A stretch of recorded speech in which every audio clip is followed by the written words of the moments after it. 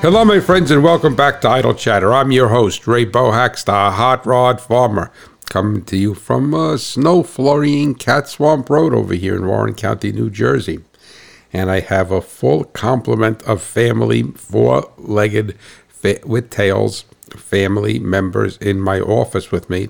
So right now, everyone is sleeping, which is quite good, but that can change by the moment, just like life can change. And let me see where we all right. We're going to just roll with it and see what happens. They may want to jump in and do the podcast themselves. I don't blame them. All right, so they want to have their own show. I don't know what they're going to call it, but I'm sure it will be a success. They have all the cats in the area listening to it. But I want to thank you again for listening and for joining me, and hopefully, God willing, everything is going well with you as January is starting to fly by, and starting to fly by. So that is amazing how time just moves so quickly, right? It always moves quickly when you don't want it to, and it moves so slowly like a glacier when you want it to move quickly. But isn't that the essence of life? Let me see what I want to tell you. A couple of things I'm going to ask you. I know some of you listen to the radio show on Sirius XM, Farm Machinery Digest Radio, and I'm greatly appreciative of that. And on the, I think it was the, let me look at the calendar. It should have been the January 6th show, the first Saturday in January, and then would have a re-air on the 7th. And let me just explain something to you so you understand, otherwise it's not going to make any sense. Is that Rural Radio Sirius XM Channel 147 sends, they put it up on some kind of site, and then my art director, Susan Moore, pulls it down, and then she posts it the following week as a podcast. And that was the deal. I've shared this with you before. It's the deal I made with Sirius, that they didn't want my show they didn't want me to compete with myself on the radio, which I certainly understand and respected. So they didn't want it to air the same day. So 1 week after it airs on the radio, it airs as a podcast, and then it's there for eternity. But from what I could glean is that the episode that they put up every week for Susan to download is always the Sunday version. So my content is obviously the same, but the commercials may be different. So you may have a sponsor that comes on and says, well, I don't want to do this Saturday. I don't want to do Saturday and Sunday. Or somebody else comes on or whatever like that. So it seems that they have to reformat that twice. So that show is 1,440 seconds. It has to come in plus or minus 2 seconds. And so I'm like a drag race. I have to go hit the number, run the dial in 1440. And that week's show did come right in on the money at 1440. Usually I send it to them around 1,441 seconds, because by the time I press the stop record button, a second is over. So, but that one came right in on the money, 1440. But what had happened was that I did not get a chance to listen to it that Saturday. And the reason why I listened to it is not because I want to hear myself on the radio or listen to my podcast. I listened to it to quality control and critique myself, because, as you know, I don't use a script or anything. So if I messed something up, then I could say, oh, I said that last week, but I really meant to say this, or what have you. And then I could also, on the radio show, I could be cognizant of I use them as, I call them sponsors instead of advertisers, and of the sponsors, and listen to what they have to say. And then I just think it's very smart. I don't want to say smart. I think it's prudent for me to listen to the radio show, so I know what's happening with the sponsors, I know what's happening with the network, and I know what's happening with my show, because if I don't listen to my show, I can never make it better, right? Not that I know how to make it better, but whatever. So that weekend, I did not listen to the show because a friend of mine came up from Long Island, and we had lunch, and I didn't listen, which is no big deal. And something happened on Sunday where I didn't listen to it, so whatever. So I missed the whole weekend, like I said, which is no big deal. All right, so what happened was that this past Saturday, when it posted as a podcast, I said, well, let me listen to it. Let me see, what the sponsors are up to. And let me just, do whatever I explain for 5 minutes why I do it. And then, to make a long story short, and serious messed up. So the one weekend I didn't listen to it, which is probably good because it would have ruined my whole weekend, because I'm very anal about that, and they messed up. So my question to you, if you happen to listen to it, or if you, and the topic of the show, I don't expect you to remember the date, was radiator bypass circuits.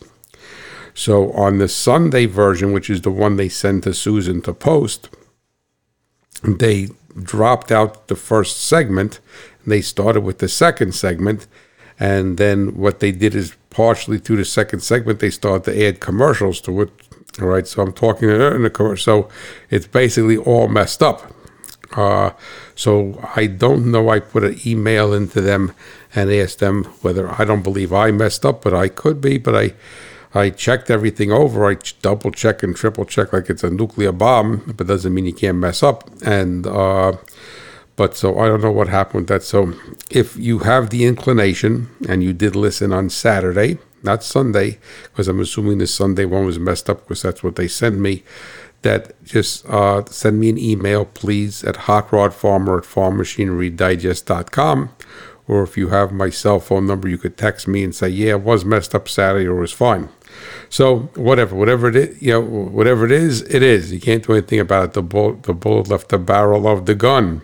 So they are excellent. Rural Radio is excellent about getting back to me, and it's really fantastic. But I contact the sound engineer, probably wasn't working yesterday. Well, I shouldn't say yesterday. I'm recording this on Sunday. Is that when I reached out to him? But I know that he will. But I would just like to know whether that is the case or not. So that basically is that. And let me see what else I want to tell you. Oh, I forgot already.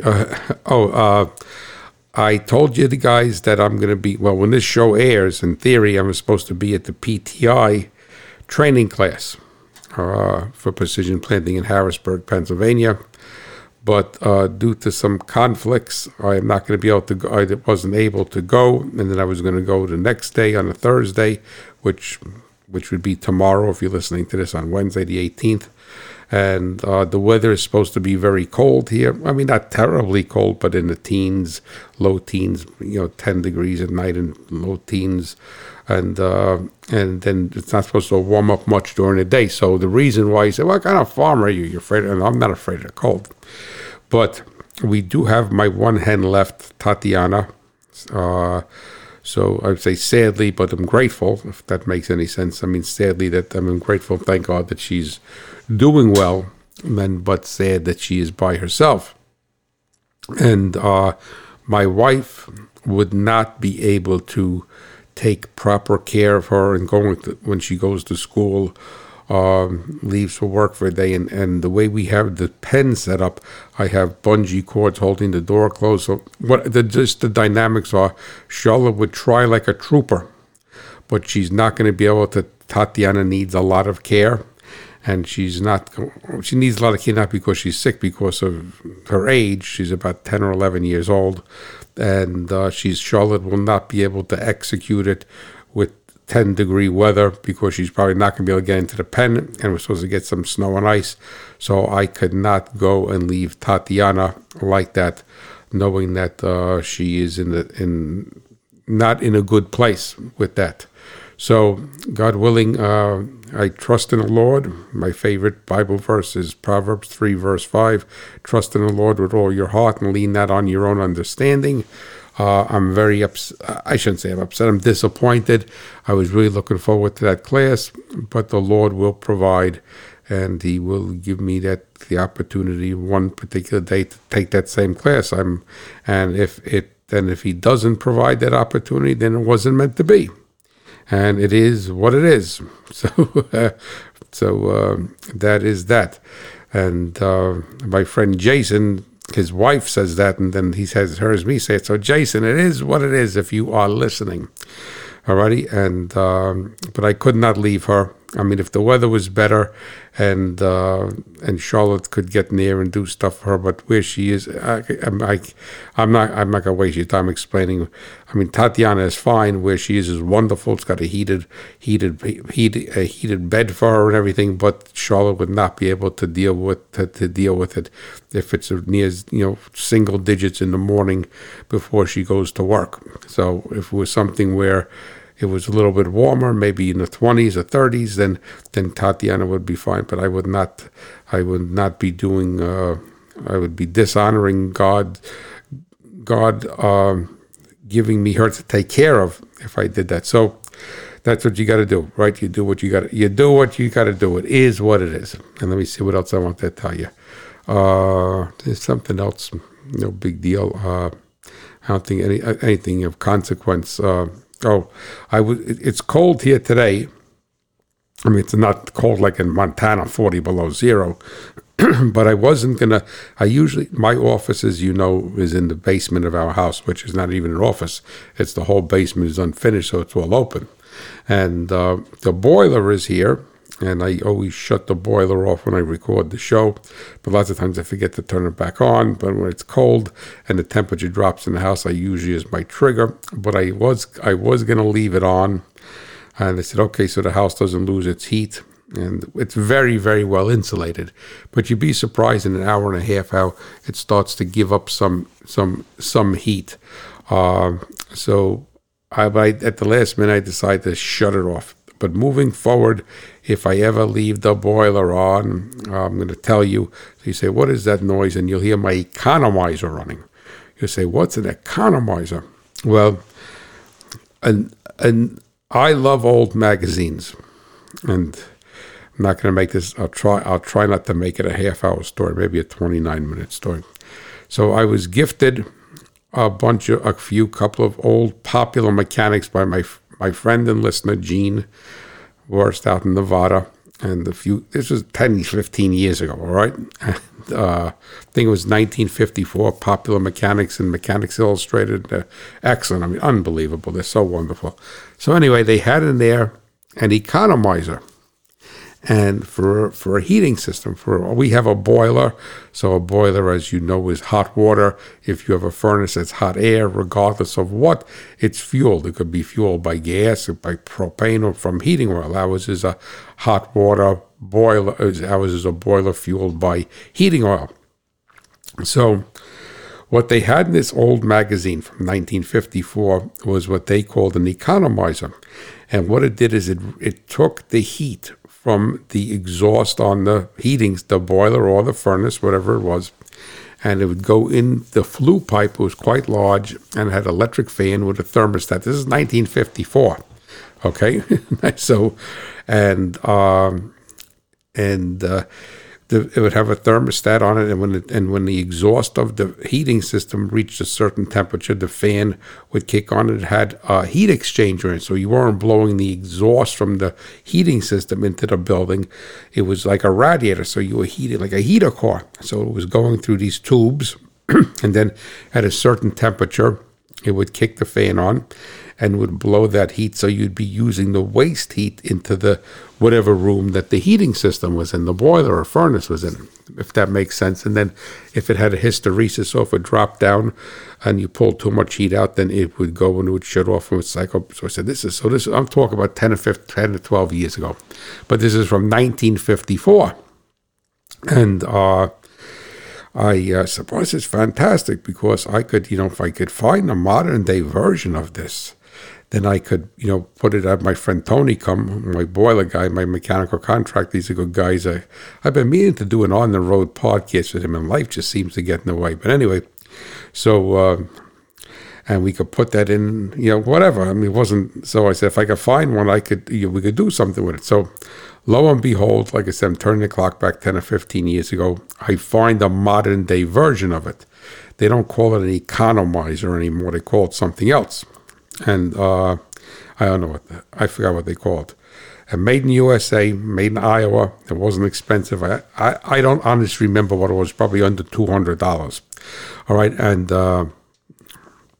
if even that much, maybe it was. Who knows? All right, and So I get this thing years ago, and I said, Tony, we got to put this thing in. So he's cool because he's a hot rodder. He doesn't drag race anymore. He's a road racer, but still a hot rodder. So hot rodders, we like this stuff, whether it's a boiler, or whether it's a well pump, or whether it's a car, or whether it's a washing machine. We like to hot rod it, right? And I know a lot of you in the audience are that way. So we put this thing in 15 years ago, and it's unbelievable. I think it doesn't turn on until the flue temperature is 120 degrees, and then I think it has a hysteresis maybe of guts down to 110 degrees, maybe a 10-degree hysteresis, and shuts off. All right, so the reason why I'm telling you this is that it's a fan, and has this heat exchanger in there. So that's one of the reasons why I shut off the boiler, so you don't hear the boiler, but the economizer runs. So hopefully, maybe next week, I shouldn't say hopefully, next week I'll leave the boiler on, and maybe you could hear. The boiler runs sweet. It's a Wild McLean Gold series with a Beckett gun and a .70, I think, hollow point nozzle on it. And I've discussed this before. The thing is sweet. 100 pound, I mean, it just beautiful, doesn't miss a beat. But this economizer, all right, dropped my, and this basement is pretty, I mean, it's pretty large for a basement, I guess. Well, it's the house is 30 feet by 50 feet. All right, so it's a center hall colonial. So if you were to consider the basement, then it's 4,500 square feet. So without the basement, it's 3,000 square feet without the breezeway in the garage, because that's not living space. And the breezeway is about 10 feet by 15 feet. So anyway, so the basement is 30 feet by 50 feet. And do you know that when I put that economizer, Tony and I put the economizer in, all right, it raised my temperature. My basement is 2.5 degrees warmer. I had warmer because of me capturing that waste heat going up the chimney. Now, my boiler is very efficient. It's not, well, it's old now because the house we built in 96, so it's a 96, but I think it's like 93 or 94% efficient, which I think is a bogus number anyway, but all these, it's like volumetric efficiency on an engine. That's not as bogus, but it's just a metric you rate things by. So on a newer boiler or furnace like this, is that there is not a lot of waste heat. Years ago, like in the farmhouse, we still have it, in my parents' farmhouse, we have a 1954 American Standard. Oh my God, that thing, you don't even hear it run. But the older designs put more heat out through the chimney, through the flue pipe. A lot more heat went out through the flue pipe, whereas these more modern, high efficient ones have less heat through the flue pipe. So now they also have a wood stove, pellet stove, corn stove version of this. I don't know what's different about it, but there is something different about it. So if you are running it's called Magic Heat. That's what mine is called, Magic Heat.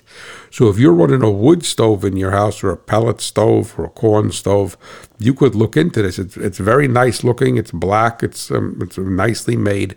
All it needs is 110 volts to run the fan, and all because when you have a wood stove or something like that, then you have a ton of heat going out the chimney, out the flue pipe. All right, so it's very, very, very efficient with that, and it's very efficient with this. So that is my economizer. And as an aside to that, in case you go on the automotive version of Jeopardy, that years ago when the power valves and metering rods came out in the carburetors to enrich the mixture at part throttle under light load, they called those economizers. So if you look at an old carburetor kit and someone says economizer, or if it was, let's say, like a Holley style where they gave you a power valve, it would be called economizer valve. And you say, well, it's making the mixture richer. How is it economizing, right? Well, on a carburetor, the economizer valve is called an economizer because prior to the invention, or I should say the development of a of a of an enrichment circuit there, all right, the power enrichment circuit they call it, they would have to have the carburetor set very rich, so that it would be very rich at idle and at light load, so that you would have enough fuel there when you were under heavier load. So that is why they called it an economizer valve, because the power valve or metering rods allowed the mixture to be leaned out and gave the additional fuel when required. And that's why you look at a lot of older gasoline farm tractor carburetors. They had two mixture adjustments. They had the idle mixture, and then they had a power valve adjustment. So you'd adjust the power, and they usually had like a T handle underneath the carburetor, all right, so that you could adjust the power enrichment.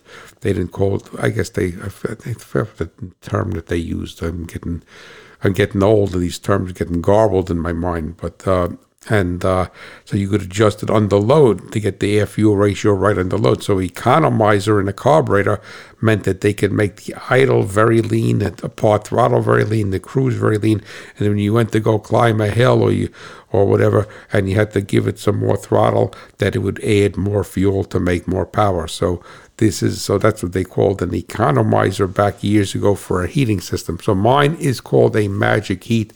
I don't know if they're still in business, but if you have something like that, it is well worth the investment if you have the ability to install it. It's not hard to install, but you need to be able to fit it between the ducts and the exhaust of your heating system. So that is that. Maybe next week I'll leave on. You could hear my economizer run. It's not just a fan, so it's just a fan that runs. Doesn't make any noise in that. But with this Rode microphone that picks up everything. So what I'm going to do is just get a drink of water here. Everybody's sleeping nicely. All right. Thank you. And excuse me. So what I'm going to do today, what the show is about today, not too bad for me, 22 minutes in. What the show is what I'm going to cover today is I'm going to do some letters again that were sent to me from Hemmings Muscle Machines, my column Ask Right there. And as I've done this before, and from what I could glean, is that it's been well received by you, the audience. Obviously, it probably wasn't well received by everyone. But, like I say, is that it's very hard for me to glean from an audience whether they like something or don't like something, and just because I like it or what have you. And it's usually not a matter of what I like, it's that I feel is going to give you value. And that's what this show is all about, to have an exchange of knowledge, all right, to have so an intellectual exchange and a transfer of knowledge. So I always felt that some of these letters have intrinsic value. But obviously, because it comes to a Hot muscle car magazine, the guy's not going to say, well, I got a John Deere 4440, and I want to ask you a question about it. No. So what you have to basically do, and I always put this caveat on it whenever I do this, you have to take this as boilerplate. All right, whatever I'm discussing, what is going to be boilerplate, and the letters that I choose, I think I have 3 or 4 of them here. Maybe I'll just do 3, because I usually get long-winded. The letters that I choose will have enough boilerplate in it that you could take it and transfer it to almost anything else. And forget about that it's a 67 Buick, all right?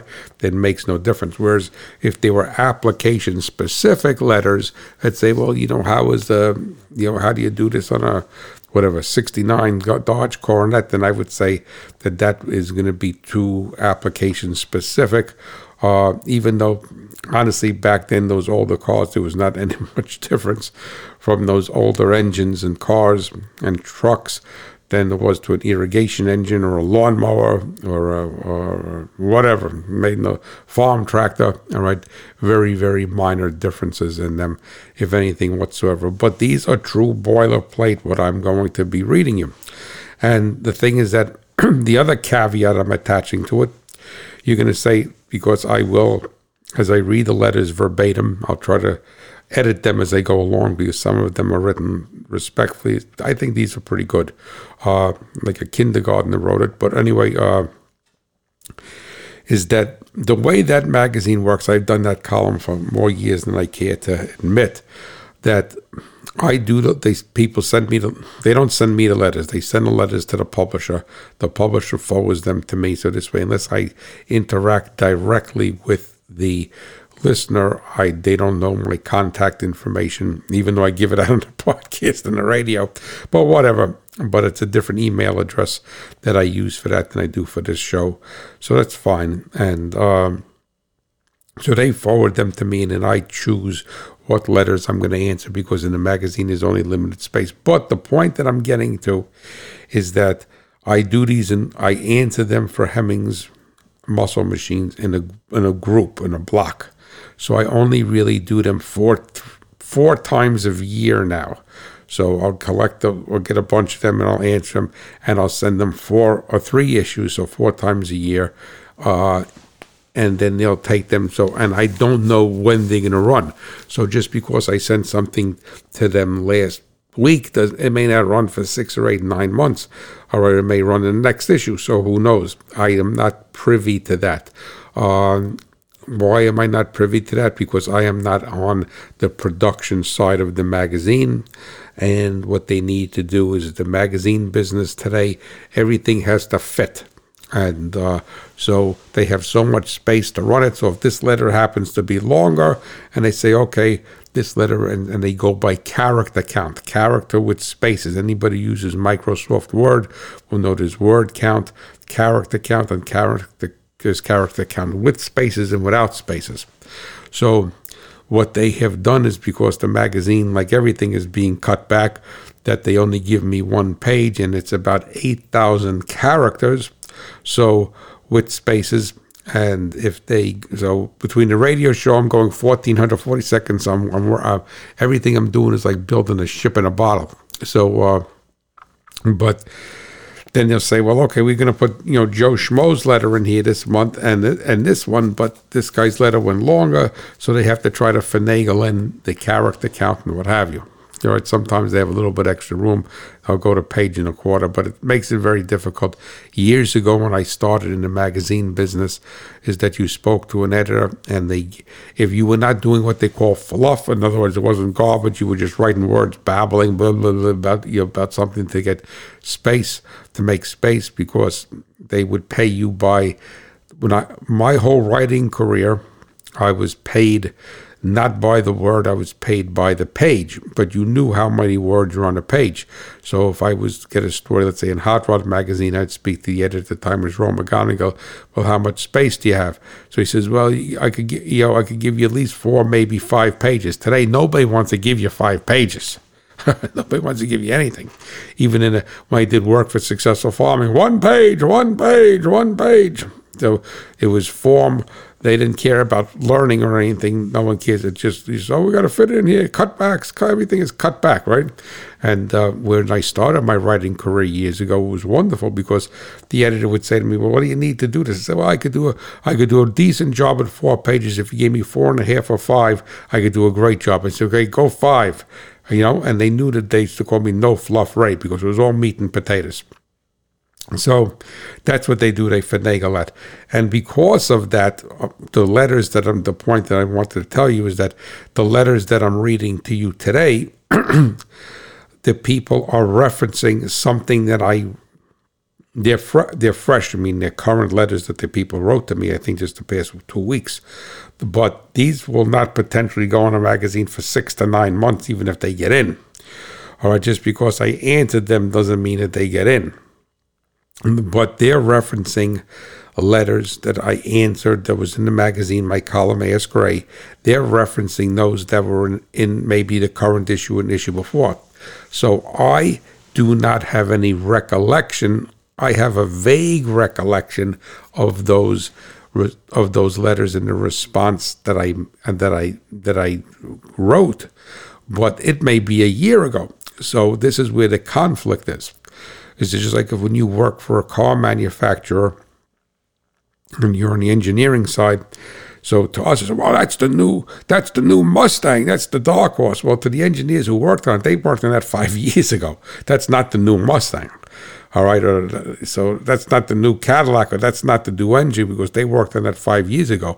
So it's 3 to 5 years before it comes out to the public. So to the public, it's new, but to them, no, that's so you reference something, and the guy looks, he says, "What are you talking about? That was like 6 years ago." Well, yeah, it's a new one. Well, no, that's not what we're working on. We don't call that new.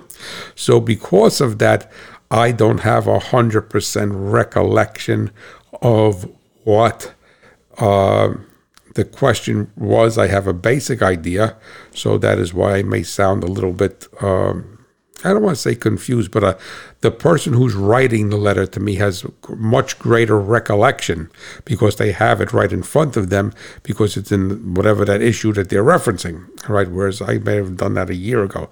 So hopefully that makes sense. So without any further ado, we're halfway into the show here, wasting time. I hate to waste time, but I waste your time. Excuse me, and I apologize for that. So what I want you to do, without any further ado, is that, these letters were written to me, but my response is going to be to you, my listeners, and also to the person who wrote it, because I will email all these people and tell them I answered it on my podcast. A lot of them may not even know I have a podcast. Who knows? All right. So the letters are written to me, but my response is to you, the audience here of Idle Chatter. And why that's important is just like when you look at the scriptures, the Bible, the Old Testament and New Testament, the Bible is written to the people living in that time, but the response is for us today, 2024. All right, so that's what I am doing here, and I learned that aspect of it from Dr. Charles Stanley, In Touch Ministries. Fantastic. Sadly he passed away. He's probably Charlotte and I just love listening to him every week, and it's sometimes a couple of times a week if I'm traveling in the car, because he is on Sirius XM. All right. So now that you understand all this, maybe I made it as clear as mud. Okay, so the first letter we have here. Okay, if I don't, let's say, I won't mess up this guy's name, because that's really easy. This is from Mr. Stephen Walter, and he happens to be in Hanover, Pennsylvania. And he writes to me, "Hi," now I'm reading these cold, so if something doesn't make 100% sense, please forgive the person and forgive me. "Hi, Ray. My son has a 1964 Cadillac Fleetwood with a 429 engine, and I'm adding, that's a nice car. It has 44,000 original miles and has been well maintained. Recently, the engine began to make a noise like lifters tapping, but it shortly went away after a mile or so. The oil was changed, Castrol 2050, and the engine was fine for 50 miles, then the noise returned. He installed new lifters. The old ones looked okay, not cupped. Kept the old... because he had it in brackets. He installed new lifters and kept the old cam. The new lifters were oil-filled, and the oil pump was used to prime the system. The engine was started and quiet for about 30 minutes, but the noise returned louder like a bearing knock. It has even compression in all cylinders, 162 pounds, and the oil pressure 33 pounds, and it doesn't use any oil. The engine was run with all the belts removed to isolate where the noise is. Pulling the oil pan off to look at the rod bearings will require lifting the engine up. Do you have any suggestions? Who's making noise here? Some cat is making noise. Do you have any suggestions how to proceed? Engine always ran well with such low miles and well maintained. We can't drive it for fear of more damage. No one here works in old cars in the 1733 area, whatever that is, and I am trying to help him with my old man knowledge. We thank you for any help that you could give us. Alrighty. Well, Mr. Walter, first of all, I want to officially thank you for reading my ramblings in Hemmings Muscle Machines and for reaching out to me. Second thing I'd like to say, that sounds like a beautiful car, and it only has 44,000 miles. The third thing that I would like to say, if I'm keeping count properly, is that I have to commend your procedure because you did everything right. All right. So the thing is that you did everything right, and you checked everything. You did oil pressure, fuel pressure, compression, everything that's going on here. So that is wonderful. What I would suggest for you to do is, number one. So you said to yourself that excuse me, I'm trying to read you, trying to think here. The oil was changed to Castrol 2050 and was fine for about 50 miles, then the noise returned. Well, there's a couple of things that I would say going on here. You haven't driven the car much since you've changed the oil, and now it has a different type of tap. Is that I would put something like a 1040 oil in it. I would not use a 2050 oil in that engine. All right, you may say to yourself, well, I used that 2050 oil for many years. All right, that may very well have been the case, but that has a pretty high viscosity. And then, you said you drove the car for about 50 miles and the tap returned. Well, you have to realize, not that you don't, that probably at that particular point, the oil temperature started to get hotter, and the viscosity changed and what have you. So now it should be a 50 weight when it's hot, because a 20W means it's a 20 weight when it's cold, and it's a 50 weight when the oil gets to be a certain temperature. What I think may be happening here is that you have varnished up oil galleries through that engine, and maybe possibly it's starving the lifters and the cam for oil. All right. Why did it get louder with the new lifters? I have no idea. I'm only guessing. Even though the lifters are new, there's nothing that you're going to buy today. On this goes, like I said, apply this to a farm tractor, apply this to an irrigation engine, apply this to anything. This is boilerplate, what I'm telling, Mr. Walter with his 64 Cadillac. So nothing you're going to buy today, even though it fits, is made exactly the same as it was in 1964. And I'm not saying good, bad, or indifferent, but it's not the same, right? Especially with valve lifters, all right? The orifice may be different, the spring may be different, the inside different tension, the bleed down rate may be different. So it's just not what it is. What it is, okay, Jason, if you're listening, and but that's what Doreen tells him. So it is what it is. It doesn't mean it's bad. It doesn't mean it's good, but it's different. And also keep in mind that the oil, even though 20W50 oil today is not the same as 20W50 oil was in 1964, 1974, 1984, or 1994, or even 2004. So you're putting a modern oil, and you have to remember that the viscosity is just 2 points in that, and without a viscometric index chart and the chemical, everything is different. All right. So this is what I would do. Excuse me.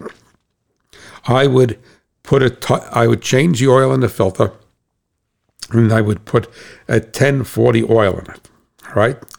Then I would run the engine and see what is, you say it has 33 pounds of oil pressure, but you did not identify at what RPM that is that it idles at higher speeds, and then you're saying that it sounds like it's starting to sound more like a knock, like a bearing knock, and hopefully, God willing, it is not that. But I would definitely change that oil, put a thinner oil in it. I'm repeating it 50 times, and then at this particular point, if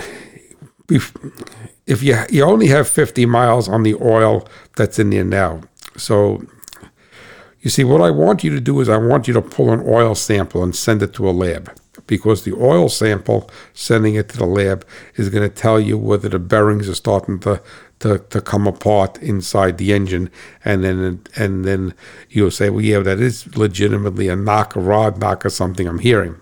But it's the problem here is that you'd have to have a lot of degradation inside that engine with 50 miles, or if it's a farm tractor, 5 hours worth of running, 2 hours worth of running, to really get anything of consequence on an oil analysis. But given the fact that an oil analysis costs about $35, and you could do that by draining some oil out of, well, what you could do is drain the oil, all right, and then take the sample that way. You could use as many different labs. Blackstone is a good lab. They'll send you a container to use. You'd want to use their container if possible, because you want to have it clean. You don't have any foreign material in there. But if it's bearing material, it makes no difference if you put it in a coffee can, that they're going to be able to pick it up. But you might as well do the test and do it accurately. And so you could drain that oil out, follow their procedures, send it to the lab, put the 1040 oil in and start it up and run it, see what happens, and then wait for the analysis. You don't have to go to California with the car. Wait for the analysis, see if the noise is better. And then we could go from there, and then you could reassess what is happening. If the lab comes back and says we don't see any foreign material in there, any bearing material or anything, it's like I said, it's still inconclusive because you have only 50 miles on it. Then if it sounds better with the 1040 oil in it, then what I would do is I try to put some more miles on it. You said in your letter, and I respect that, say rightfully so, you're afraid to drive it, all right, because you don't want to hurt it, and I agree with that 100%. But the fact is that if it did spin a bearing or something is going on in there, you probably would not want to just slide in a new set of bearings and not look at the crank and look at everything else. So I don't want you to run it till you seize it. All right, but to tell you the truth, from my perspective, as far as an engine guy, and I'm repeating again, this goes for a farm tractor, goes for a combine. All right, is that if it's starting to talk to you, then there's some level of damage. I wouldn't take it up the red line, but if you drove it some more to see what's going to happen, whatever damage. So if you have to turn the crank, if you have to cut the crank 10 thousandths, you're going to have to cut the crank 10 thousandths when you ride it for 50 miles or 100 miles or 150 miles. I don't want it coming back with a rod through the block, but it's going to talk to you a lot more before that happens. All right? So I would like to know, so to put some clarity to this, I would do an oil analysis on the 2050 that's in there now. So when you drain it, I would drain it and then put a new filter, and then I would also go switch to a 1040 with a new filter. I would start it up, see how it is, see if it's quieter, if you see any perceptible difference. If it's quieter, sounds better, then do your 50-mile test. I wouldn't be afraid of it. All right, I would make a 50-mile loop where you could abort it if let's say you're 10 miles out, and then you start, well, this thing is really going south. Let me get this thing home. All right, then I would do that, and I would also pay attention to, if it's not too much trouble, I would check the oil pressure again with the 1040 oil in it, and I would like to have some data and what it is at idle, what it is in gear, and a higher RPM. On your letter here, then restating that the 33 pounds, but we need to know a little bit more. Is the gauge very steady? What is happening with that? So hopefully, God willing, this was the best case scenario would be you drain the oil, you send it to the lab, you put 1030 oil in it, you use a name brand filter. I don't know what you're using. I can get a Delco filter most likely for a 64 Cadillac anymore, and then it all goes away, it's fine, and you have to do nothing. All right? But if you do have to, if there is some sort of data, then just reach out to me at Hot Rod Farmer at farmmachinerydigest.com, and we will go from there. So now, to make this, to have a little bit more value for my audience, same thing, as I said, I'm repeating it, grain truck, tractor, gasoline or diesel, whatever. An oil analysis is a wonderful, wonderful, unintrusive way for you to see what's going on, but for it to have any validity, it has to have some running time on it. Same thing with a coolant analysis. So if you have a diesel and you're seeing you pull a coolant sample on it, and you see a lot of metals in the coolant sample, then you know that the liners are starting to cavitate. All right, so the thing basically is, but you can't put coolant in an engine or oil in an engine, start it for 5 minutes, and shut it off. And if you do have some material in there, forget about it, buddy. You wasted your $35 on the analysis because that sucker's coming apart. All right, that particular point, it don't make any difference. It's like looking at a tire with a hole in the sidewall. Forget about it. You're buying a tire, and that's it. Don't even bother to try to fix it. But I don't think that it is the case with this Cadillac.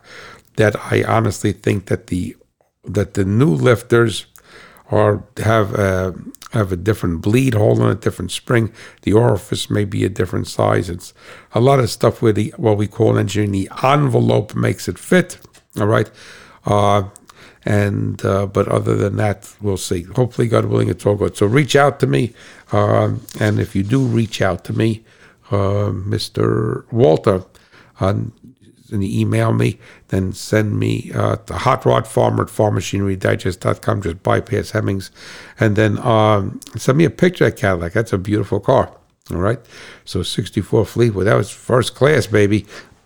Back then, there was some rich man, probably a banker or a doctor or a Texas oil man doing that, right? And that was a nice car. Okay. The next letter we have here is from Mr. Pat Laudisi,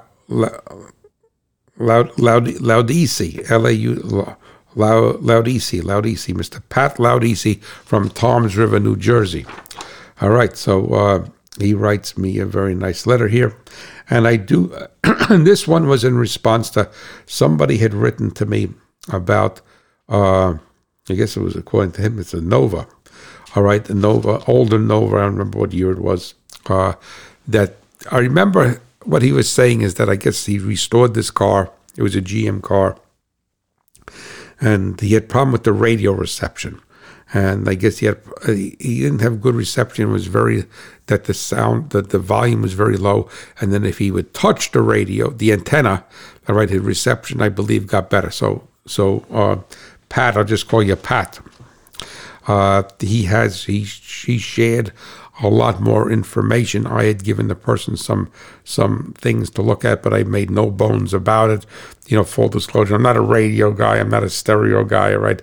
I had some exposure to that stuff as a young man, all right? But Pat had me remember what I forgot, all right? So I'm going to read you his letter, and this is just a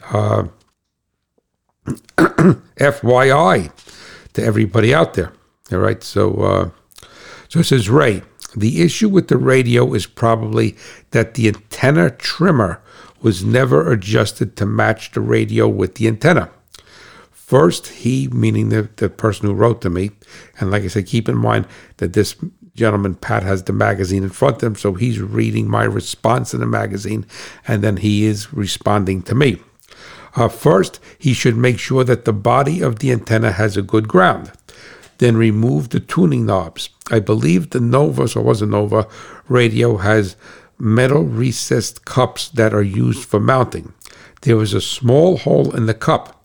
If I remember correctly, above the tuner shaft, there will be a small screw in a recess in the radio. Sometimes the screw can be by the volume shaft instead, but I'm pretty certain that the one is on the tuner side. This is the antenna trimmer. Next, tune the radio to a weak station around 1400 AM and slowly turn the screw. One way will increase the volume and reception and set it to peak volume. If the volume does not increase slowly, turn it in the opposite direction, but do not turn it too far. Usually less than a turn either way. This should solve his reception problem and increase the volume. Do not do this in the garage with fluorescent lighting. AM is not happy with them. After doing this, he should tap the antenna, and if it crackles or pops, the antenna base is probably missing a good ground or defective. Antenna trimming is almost always a problem with early radios. I worked at Chevrolet in the 60s, so I did plenty of them. If he has to replace the antenna base, he must trim the radio to the new antenna assembly. Hope this saves him time and money because most radio shops would never know of this procedure. It is not in the 1968 shop manual. I checked it. It is probably in the Delco radio supplement. Thank you for a great column, Pat Laudisi, Toms River, New Jersey. Well, Mr. Laudisi, I'm killing your name. I want to thank you so much. And you certainly have a wealth of information from working with those old cars at the time and working for Chevrolet. And, vaguely when I read your letter, I said, oh, man, I remember something my father used to talk about. You got to trim the antenna. You got to trim the antenna. All right. So, and I forgot all about that. And certainly I don't think I ever did that in my life.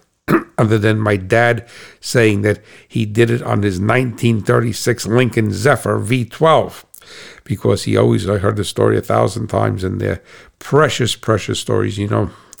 That's something as an aside. The stories of life, right? You hear stories about your family or from your family or your parents when you're a young person, and you respect them and you honor them and you love hearing them, but you don't realize until years later and they're gone. What a treasure it was. And my dad was, as I said in this audience before, I was a change of life baby. My parents were about 10 or 12 years older than all of my peers. And my dad was a P-51 Mustang fighter pilot at the tail end of World War II. And that gave me part of my love for flying, which I never did fly. I wanted to be in the Air Force, he was in the Army Air Corps because after World War II, the Air Force was formed. But I still have his Allison aircraft engine manual. I have his fighter jacket. It's all deteriorated, sadly.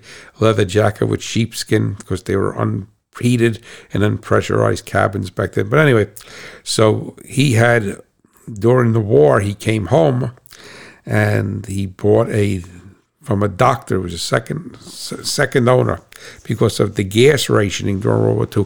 It used too much gasoline. And it was the doctor bought it in 1936 Lincoln Zephyr 2-door coupe V12. And the only modification my father did to that after the war, he actually dated my mother in it. They didn't go on their honeymoon in it. My dad bought a brand new Dodge in 1950. My parents got married in 1952.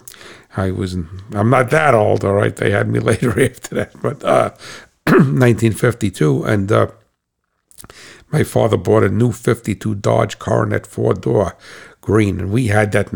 God, I remember my mother picking me up at elementary school with that car. We, like I said, we were not rich. I don't know how he swung by in a Dodge back then. But anyway, so when my dad heard the story a million times, I'll share it with you, that the Lincoln Zephyr, 1936, had an antenna that ran underneath the car. So it ran underneath the car, and so it was almost like on a fighter plane, because they had a long antenna like that on a fighter plane, and ran, I believe, underneath the fuselage. And so my father really liked that. But anyway, so it ran, and then what would happen is that it would work very well, and there was a tube AM radio, and it worked very well. But if you went through a puddle and you splash a puddle, you get static. So Lincoln had a retrofit kit that allowed you to put a front fender mount antenna. So the only thing and I heard the story a million times, and respectfully, and I love it, and I'm telling it to you. And so the only modification my father did after the war is and he did a nice job. He drilled the holes and everything and put the factory Lincoln retrofit antenna, fender mount antenna, and disconnected the underneath antenna. And he left it there, but it's probably all rotted away. But anyway, and so he had to trim that radio back then. So I see always, you got to trim the radio, And so, like I said, other than that, but I want to thank you, I'm going to call you Mr. Pat. I want to thank you, Mr. Pat, for sharing this with me. And hopefully, God willing, the gentleman who had that Nova will be able to see this. I will try to put this in my next column, Pat, but like I say, the way things are today, it may not go in there for months. All right, so who knows? All right, where's the next letter? All righty. Now, I'm going to get into the drink again. Boy, the CATS have all been good. Everybody's dead to the world. They're just sleeping. But FAITH wanted my chair. I said, I need this chair because GINGER. I'm spelling their names because otherwise they'll come there and they'll wake up. So she's on the other chair. All right, so we have other chairs down here, but not for my office, a desk chair. So, all right, so this letter here, well, that's another easy name. Boy, Mr. Chuck Webb. And, boy, he must be a real Buick guy because his email address, which I won't give you the whole thing, and people who knows and takes well, is Dyna One Glide. All right, so it's a Dyna Glide guy. That was, I believe, a Buick transmission, a Dyna Glide. All right, so what he writes to me is, hello, Mr. Ray. So, hello, Mr. Chuck. I'll call you, say hello to you. I have a 1971 Buick Skylark 354 barrel all stock. He doesn't say whether it's a 2-door or a 4-door. In my mind, I'm hoping it's a 4-door. I absolutely love the 71 Buick Skylark, especially I love the 2 doors. Oh my God. My buddy Glenn Nadell, who we're still friends with, he had one. His grandmother had bought it new, and she gave it to him when she stopped driving, and it was a 352 barrel of. I think I was never good with colors, with naming, with, paint codes. I know it's like some paint codes, like 2 of them. All right, I know Chrysler B5 blue, and but I think it was called Aztec Gold or something like that. It was my buddy Glenn, a 71 Skylark hardtop, right? So it was meant you rolled down all the windows, or there was no pillar, with a black vinyl top and black upholstery, Buick rally wheels with white wall tires. What a drop. Oh, I loved that car. And that car was a runner. Turbo 3, for 2-barrel, ran great. But we took that car to California. It was wonderful. We put 11,300 miles on that Buick in 3 weeks. Went out to California with it. Went up into Oregon, Washington, Idaho, Montana, through the Dakotas, like an upside-down pot, I say. All right. We raced up, or I was driving at that particular point, raced a Porsche 914. It was a 914 2.0, so it was a 2-liter one, not a 914-6, which was a 6-cylinder one, on the Pacific Coast Highway. Obviously, the Porsche 914, which was basically a glorified Volkswagen, handled 1,000 times better than the Buick, but it didn't have a lot of snot with that 2.0, so he'd lose me on the curves, but then that torque of that Buick would pull, we'd reel him right in on the street, and we must have raced him for 50, 60 miles on the Pacific Coast. It was fantastic, but I have a special place in my heart for that 71 Buick Skylark. What a wonderful car. I mean, it was GM, unbelievable. I mean, beautiful body, great engine, great transmission, great, everything was just great about those GM cars. So anyway, so now let me get back to his letter. All right. So without change, so he says he has a 71 Buick Skylark 350, 4-barrel. So it's a quadrijet car. Without changing the stock pulley, how can I increase the idle voltage? I have a 55-amp alternator. When I turn on the headlights with the AC, so it's got a working AC, beautiful, the voltage drops to around 11 volts at idle, 600 RPM. At 1,000 RPM, the voltage increases to 12.5 to 13 volts. Okay, so that is an old Delcatron alternator. I forgot what series that is. They were excellent alternators.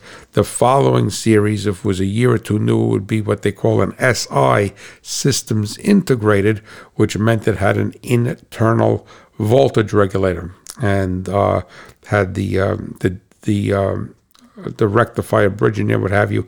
I don't remember whether you had a rectifier bridge in yours or separate. I used to know all that, but how many years been taken apart? Separate diodes. But anyway, this is what I would say to you, sir. All right, what we first need to do is that you say it's a 55 amp alternator. So you said the car is all stock. Let's just say stock. Yep, not original, all stock. All right. The thing is that when you're diagnosing something, and like I said, I'm going to keep repeating this because this is all boilerplate. It makes no difference. I know that long-time listener Mike Werner, and I did a on-the-road podcast with him, he contacted me the other day. His son has a John Deere 4440. I kept saying a 4420 in my mind, 4440. He's got some electrical problems. So this is going to be just as what I'm going to say to this gentleman is like I said, it makes no difference. It's a boilerplate letters. This one happens to be about a Buick. Or is that the first thing you want to do is when you diagnose anything, you diagnose an animal, you diagnose a crop, your combine, whatever. Did it do this? How long has it done this? And what has changed? So in other words, so my question to you, I'm going to call you because you call me Mr. Ray, so I'll call you Mr. Chuck, out of respect, right? Instead of Mr. Webb. So I'll call you Mr. Webb. Mr. Webb, what you have to let me know, what changed. Was it always this way where it put out the lower voltage, or did something change? Because that's going to be a tell. That's going to be a telltale with anything. So, well, this car, this tractor, never did this before. Now something has changed. All right. So you say, well, I never, I used to lift this up before. My back never hurt me. Something changed. All right. So we have to. So what I'm going to do is I'm going to assume that something changed. All right. Because if something did not change, then if it's been this way since you've had the car, then is it truly a 55 amp alternator? Is it truly the right pulley on there? All right. So the thing is that we have to see what changed. Now that should have an exterior external voltage regulator. So the proper thing to do, and it's not going to be impossible, but it's going to be difficult today, is that what you need to do is you need to put a load test on that alternator. With a load tester, what they call a battery/charging circuit tester. Years ago, the SunVat 40 was the cat's meow for that. I mean, that was the top of the line. All right, but something like that. If you cannot do a load test on it, I mean, I don't expect you to have this tool, but today trying to find somebody who knows how to do this stuff is impossible. Computer says, you put on a computer says. You don't need computer says. You need somebody that knows how to use a piece of instrumentation. All right. If not, then you could probably pull the alternator off, which is not hard on that Buick. All right. And bring it to an older school auto electric shop, the starters and alternators, and let him bench test it, all right, and see whether what it truly is putting out for amperage and voltage, right? Because now that charging indicator light, that generator alternator light that's in the GM cars back then, was very, very smart. And if that light is not, or let me put it this way, let me rephrase my sentence. If that light is glimmering a little bit, then at a lower RPM, like you said, 600 RPM, if that light is glimmering a little bit, then most likely you have a diode that is starting to fail and passing a small amount of unrectified AC. Now, the telltale, the canary in the coal mine for a bad diode, depending how a diode fails, it could go and when you shut the car off, all right, discharge the battery. But if it fails, because the diode is an electrical check valve, it only allows the current to flow one way. So depending upon how it fails, just like you say, normally open, normally closed, all right. So if your toilet tank flapper happens to stick closed, then the water doesn't keep running. If it sticks open, then the water keeps running, right? So the thing is that if the diode fails one way, then you should get a glimmer of the charging circuit light, all right? And the alternator will still charge, but it will traditionally put out a voltage like you have. So by taking that, load testing that alternator and seeing and quantifying, you have voltage for what the amperage is, we will see what is going on. All right, now the next thing basically is, let's say that the alternator is fine. Now, years ago, if you had a good scope man, he could put a scope on that alternator pattern, which is very, very easy to do, and you could see without question whether it has an AC ripple. All right. Now, if it has an AC ripple with a dip in it, then you have a diode that is starting to pass current both ways. But today, trying to find somebody to do that with a scope is like Diogenes with the lantern from the old mythology, walking around looking for the honest man. All right. So, but there were ways to do it, just that we can't do it anymore today. All right. So that basically, because it will have that same. Now, at 1,000 RPM, the voltage increases to 12.5 to 13 volts. I'm assuming that's still with the headlights on and with the AC compressor engaged. All right, is that still is not good. All right. So that alternator, the Delco alternator, should put out between 14.2 to 14.6 volts, usually with an external regulator around 14.2, 14.1, 14.2, 14.3. With the SI series, the later one with the systems integrated, the internal regulator, they had 14. They put up around 14.6, 14.7. In that internal regulator, which is just an FYI, they had what's called a Zener diode, not the diode that rectifies the AC. They had a Zener diode in that voltage regulator, and a Zener diode has like a safety valve on it. It holds back the current and only allows current to pass one way, and then at a certain point they call that the avalanche, like an avalanche in the mountain, the avalanche voltage, and it allows, so it's like a safety valve on a boiler to blow off the steam. So, but that is in the system integrated, which you don't have. So, this is what I would say to you, so I could put closure to this and make some sense. We need to quantify that. If we can, we could look at determine whether it has a weak diode. If it has a weak diode that's starting to fail, bingo, you got your answer, because your voltages are not that good regardless. All right. So it's not, I don't think that you need a more powerful alternator. You need, if this alternator was truly putting out 55 amps for a 71 Buick with breaker points, headlights, and the air conditioner on, you're golden. It's fine. You got more of enough current draw there. I mean, more enough current output. But I would tend to think that either the has a weak diode in it, all right, that the pulley ratio is not what you think it is, if it always did this, or it has a problem in the voltage regulation circuit. Now, the problem in the voltage regulation circuit may not necessarily be the voltage regulator. It could be, all right, or it could be a connection going into the voltage regulator is corroded or what have you. 9 chances out of 10, I would say it's probably a weak diode, but it could be the voltage regulator. All right. So that is basically that.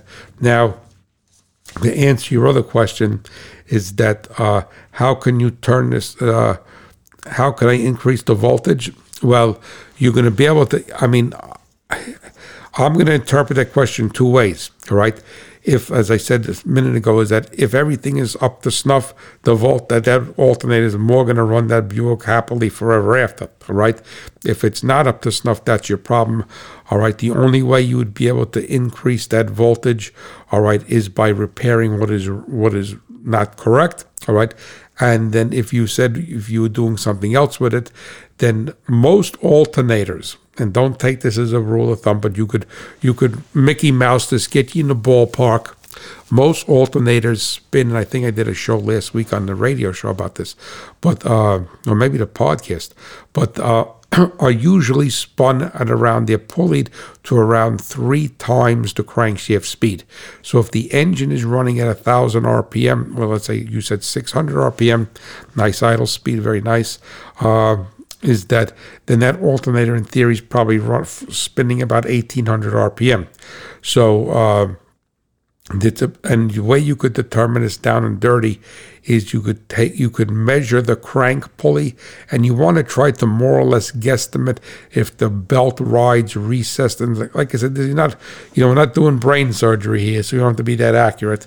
All right, so you can measure the crank pulley, and then you could measure the alternator pulley, and because anything in between is going to be moot. All right, and you measure those two pulleys and you divide them out.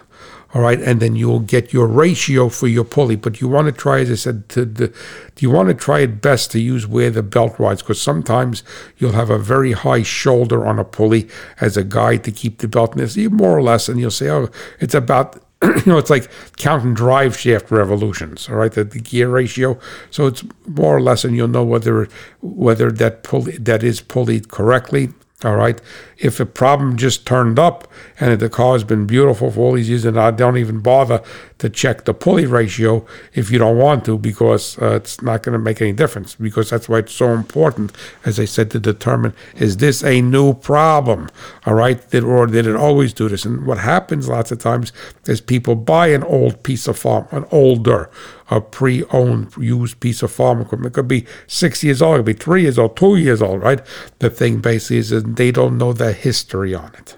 All right. So, and if they say, no, I bought this thing and it's 2 years old, and for the first 6 months it never did this, and now it's doing it, well, that's valid. All right. So that is basically it. I would probably guess that it has a bad diode or a weak diode in it. Right. And keep in mind with those systems that the charging circuit light was part of, well, on the SI series, it was alternator, that fed the field circuit. So if that bulb did not work in the dashboard on the SI series, I don't know about the divorce regulator, I don't remember anymore from Mr. Hipp's class, is that if that was a 73 Buick with a SI alternator on it and the light bulb burned out, all right, in the dashboard, the charging light, that alternator would not work. All right, so a lot of people changed alternators on cars years ago, in GM cars, and the bulb was burned out. All right, so keep that in mind. But that's what we need to do. We need to confirm the output in amperage. All right, we need to check the diode pattern, and then if the alternator checks out with the diode pattern and the amperage, and then I would say your voltage regulator circuit probably has an issue with it, and then you need to probably use the regulator, or the points are corroded or something in there, and you could take the cover off and disconnect the battery and take the cover off and look inside there. But I would probably say most likely it's got a weak diode, and you may not be seeing the glimmering of that charge circuit light. So you may want to start the car at night in the dark and see if it's glimmering. If they're just glimmering on, not bright, just glimmering a little bit, then that's usually a bad diode. So you feel free to reach out to me. Also, bypass Hemmings, that hot rod farmer at farmmachinerydigest.com. And I believe, sir, that I did answer your letter in Hemmings Muscle Machines, but I may not have gone to that length. I know I didn't go to the length they did because of the word and character count. So that is it. But this is the real Monty, the full Monty here with my response. All right, gentlemen, an audience, I want to thank you so much for listening and for putting up with me. And I want you to know that the Hot Rod Farmer is pulling for you, the American farmer and rancher, and my beloved, beloved America. And my new thing is, remember, be kind to all animals, because they have the same creator. So have a blessed day, and I'll catch you next week. Thank you. Bye-bye.